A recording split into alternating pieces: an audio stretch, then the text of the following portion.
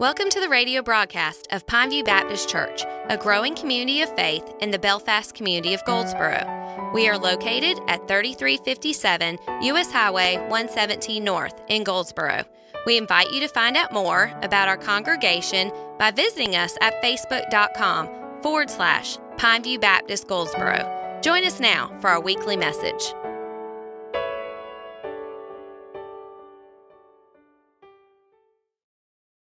If you would like more information about Pineview Baptist Church, we invite you to follow us on social media.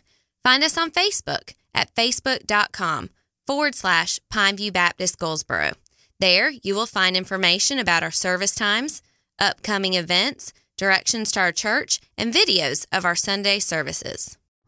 Thank you for joining us today for this podcast from Pineview Baptist Church. The following sermon was preached on November 21, 2021 by our Associate Pastor Tim Morris. It's entitled The Thanksgiving Service No One Else is Preaching, and it's taken from Ezekiel chapter 16, verses 46 through 52. We invite you to find your Bibles and to join us for this time of study in God's Word. Indeed, everyone who quotes Proverbs will use this proverb against you. Like mother, like daughter, you are your mother's daughter. Loathing husband and children, and you are the sister of your sisters who loathe their husbands and children. Your husband was a Hittite, and your father an Amorite. Your elder sister is Samaria, who dwells with her daughters to the north of you, and your younger sister, who dwells to the south of you, is Sodom and her daughters.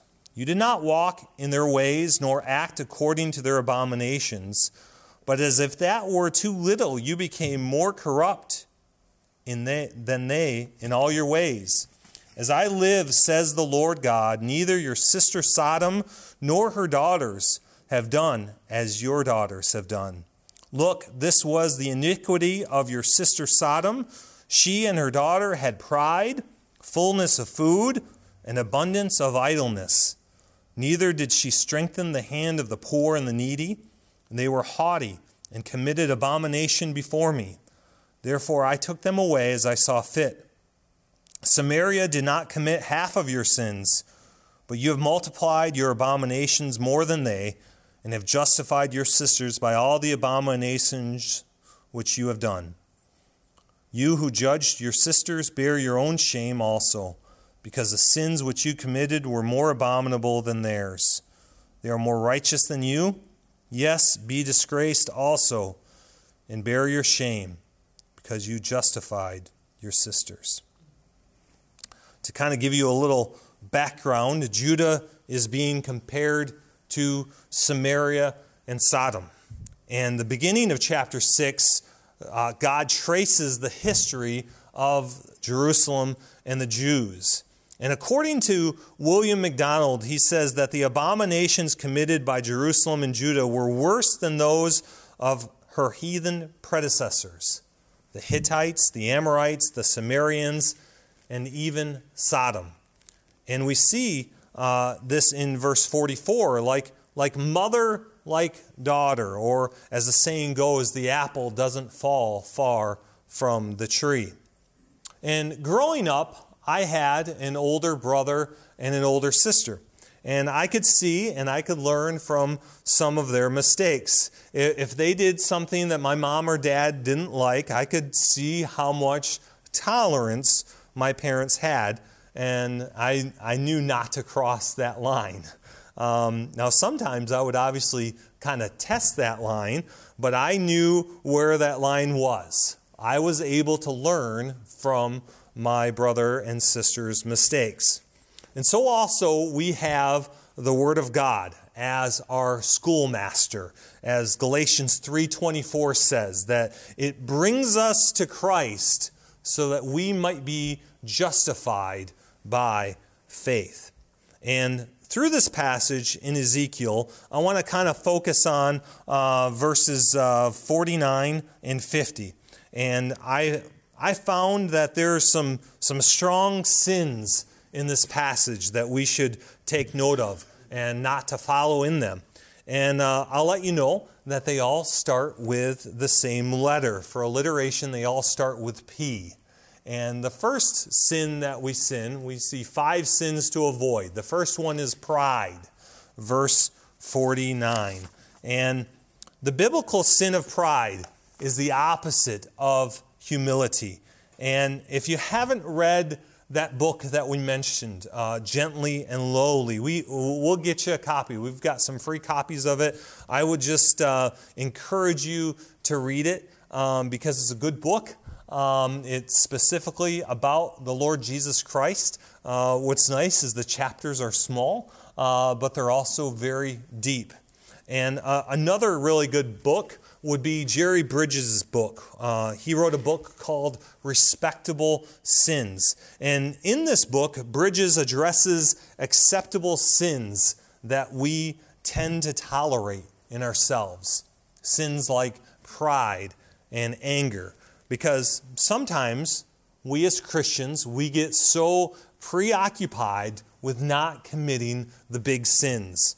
And Bridges gets to the heart of the matter, that we all sin and that we all need God's grace and we need His forgiveness. And we shouldn't tolerate even small sins in our lives because it prevents us from growing in God's grace and His call for holiness in our lives. And if you're on Facebook or if you're on any other social media, I'm sure you've seen a post like Cain killed Abel with a rock and not a gun. And that it's not guns that are the problem, but it's the sinful hearts of men. A movie illustration. We like to watch a lot of the Kendrick brother movies, and maybe you're familiar with some of their faith-based movies like Facing the Giants or Fireproof or Courageous. And one lesser-known movie is one called Flywheel, and it's one of the first movies that they made about a used car salesman.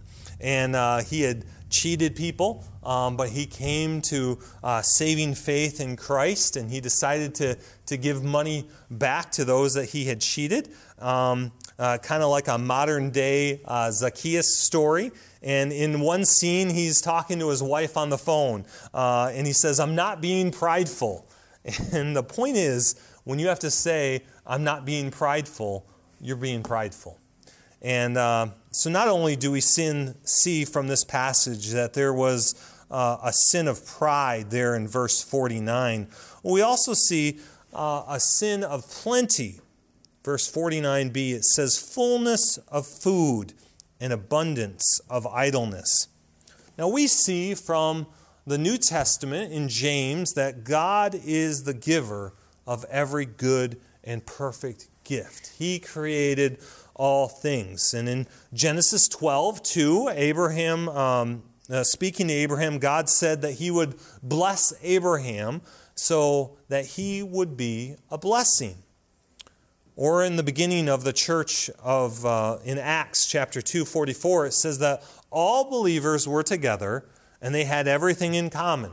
They sold their possessions and their goods, and they gave to anyone who was in need. God gives us plenty so that we can bless others, so that they can bless the God in heaven for what you did for them. Now hear me out.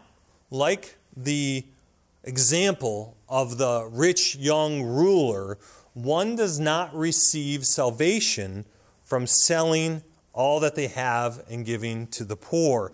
This was a test from the Lord Jesus Christ to see whether his faith was placed in Christ and not in his things that he had. And if all you had to do was give all your things to the poor, John MacArthur says that then the poor, once they received their goods, could not be saved unless they gave all of those things away. And being saved is when you are putting your trust in the God-man, Jesus Christ. George MacDonald again says that sexual perversion was only one of Sodom's sins. The iniquity of Sodom also included fullness of food and abundance of idleness. And we are not we are to notice how pride was singled out as the root of Sodom's sin, with her abominations were traced back to their source. God had blessed Sodom with fullness of bread, but they had no care for others. So not only do we see from this passage a sin of pride and a sin of plenty, we also see a sin of poor management of funds. The latter part of verse 49 here of Ezekiel 16 says, "Neither did she strengthen the hand of the poor and the needy, but they were haughty and they committed abomination." They were haughty. They were arrogantly superior or disdainful. And the Hebrew word here is yaher, and it comes from a root word har, meaning mountain or hill. If you're arrogant or proud, you're elated, you have your head up in the clouds, and you don't care about others. Our director of missions, Keith Hudson, strives to say we are to be Great Commission and Great Commandment people, to love God and to love others. With mismanagement of funds, they also provoked the poor by not taking care of them. In a recent article that I read, titled, "Is the Church Responsible for the Welfare State?" it says that the U.S. adopted the welfare system because prior to the 20th century, the church played a huge role in ministering to both the spiritual and the physical needs of the poor. But this all changed from the 1930s to the 1960s with the social gospel. And this was driven by the belief that Christ would not come back until we rid the world of all social evils like poverty. But what happened is they stopped preaching the gospel. It was more about social injustices and not about repenting and believing in Jesus Christ. And when you have agencies like the government spending more money than church-based programs, the government ends up trying to be the church. And if you want to know why things cost so much now, it's because we're just giving away free money. And this becomes a huge, sad tragedy when Christians and churches, they can't take care of the needs of their own, and they have to rely on something other than the outside of their own walls to take care of basic needs.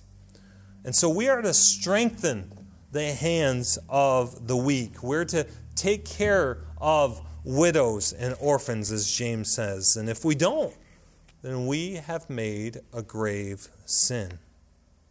Finally, we see the fifth sin. We see a proclamation of judgment in verse 52.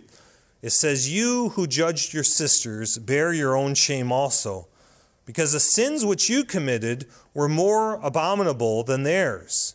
They are more righteous than you.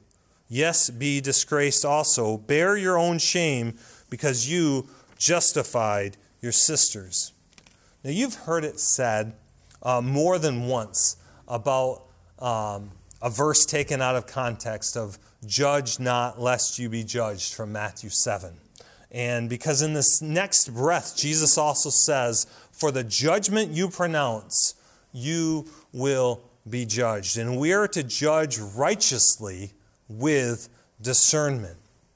And too often in witnessing, I'll ask somebody, if you think you were to die tonight, would you go to heaven or hell?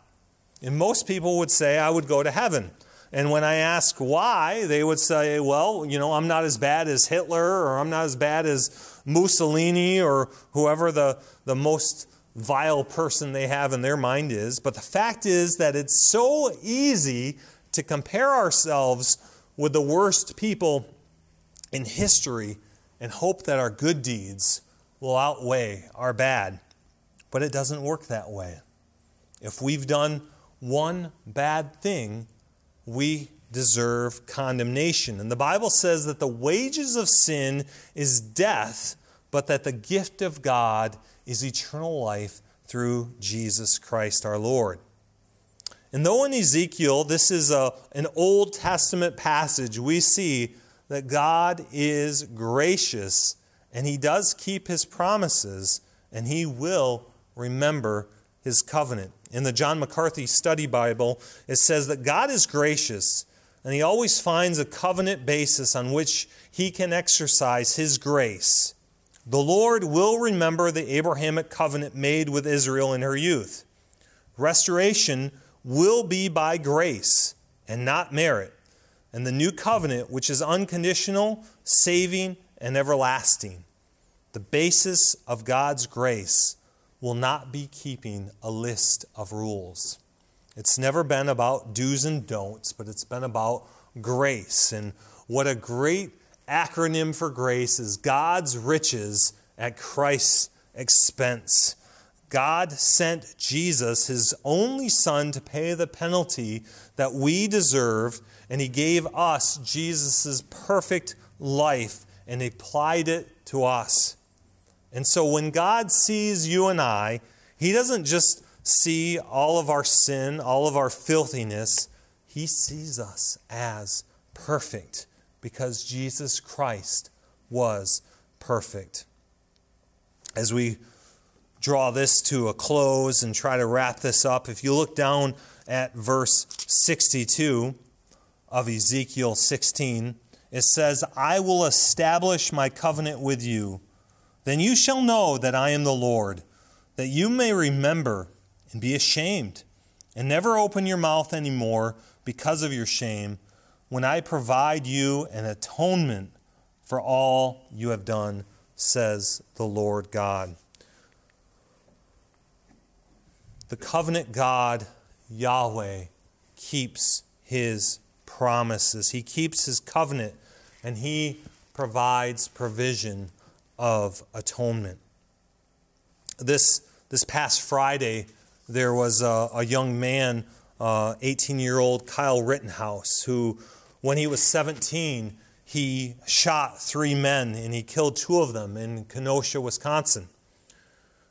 And this was last year when riots and protests were going on about police brutality. And whatever your stance is on the verdict, as a Christian, you should be able to identify with Kyle, because he was faced with 5 counts: first-degree intentional homicide, attempted first-degree intentional homicide, first-degree reckless homicide, and first-degree reckless endangering of safety.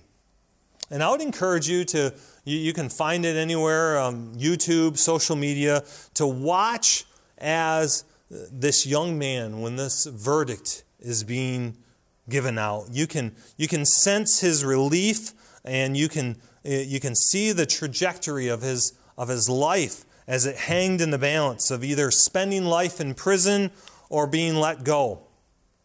And on all 5 counts, the verdict was pronounced not guilty, not guilty, not guilty, not guilty, not guilty. And if you're in Christ, you've been pronounced, you've been declared not guilty. John MacArthur again says that atonement looks to the cross of Christ, which God's just wrath on sin was satisfied, so that He could grant grace to all who would believe. And so listen, whatever you've done, God has provided atonement and escape for you through His Son, Jesus Christ. This is the meaning and the message of the cross, that Jesus Christ, the righteous one who was and is God in the flesh, took action to correct a wrong. What was the wrong? R.C. Sproul would say that you and I have committed cosmic treason against the Almighty. There was a debt that had to be paid. And as we said, the Bible says that the wages of sin is death, but the gift of God is eternal life through Jesus Christ our Lord. And one must confess with one's mouth that Jesus is Lord and believe in your heart that God raised him from the dead, and then we will be saved. For with the heart we believe unto righteousness, and with the mouth confession is made unto salvation. So as you sit around the dinner table this Thanksgiving, make sure that you give thanks to the giver of every good and perfect gift, the Father of mercy. Make sure that you're not prideful. Make sure that if you have plenty, that you're sharing and that you are being good stewards of what God has given you, and that you are caring for the poor, and that you're not judging others and their sins, but that you're confessing your own. Finally, know that the provision of atonement was given by God and that it cost something. It cost his own Son. Will you pray with me? Oh Lord, I thank you for your word. I pray that it would be in us. I pray that you would conform us to the image of your Son. Father, that you would spark revival. And Lord, I ask that you would start it with me. How often I know that I have sinned. So Lord, I ask that you would forgive me, that you would forgive us, that you would cover us with the blood of Christ. Lord, that you would bring us to repentance. And Lord, I pray that if someone does not know you, that today would be the day of salvation. I pray that you would grant saving faith. Lord, I pray these things in Jesus' name. Amen. If you would like more information about Pineview Baptist Church, we invite you to follow us on social media. Find us on Facebook at facebook.com/Pineview Baptist Goldsboro. There you will find information about our service times, upcoming events, directions to our church, and videos of our Sunday services.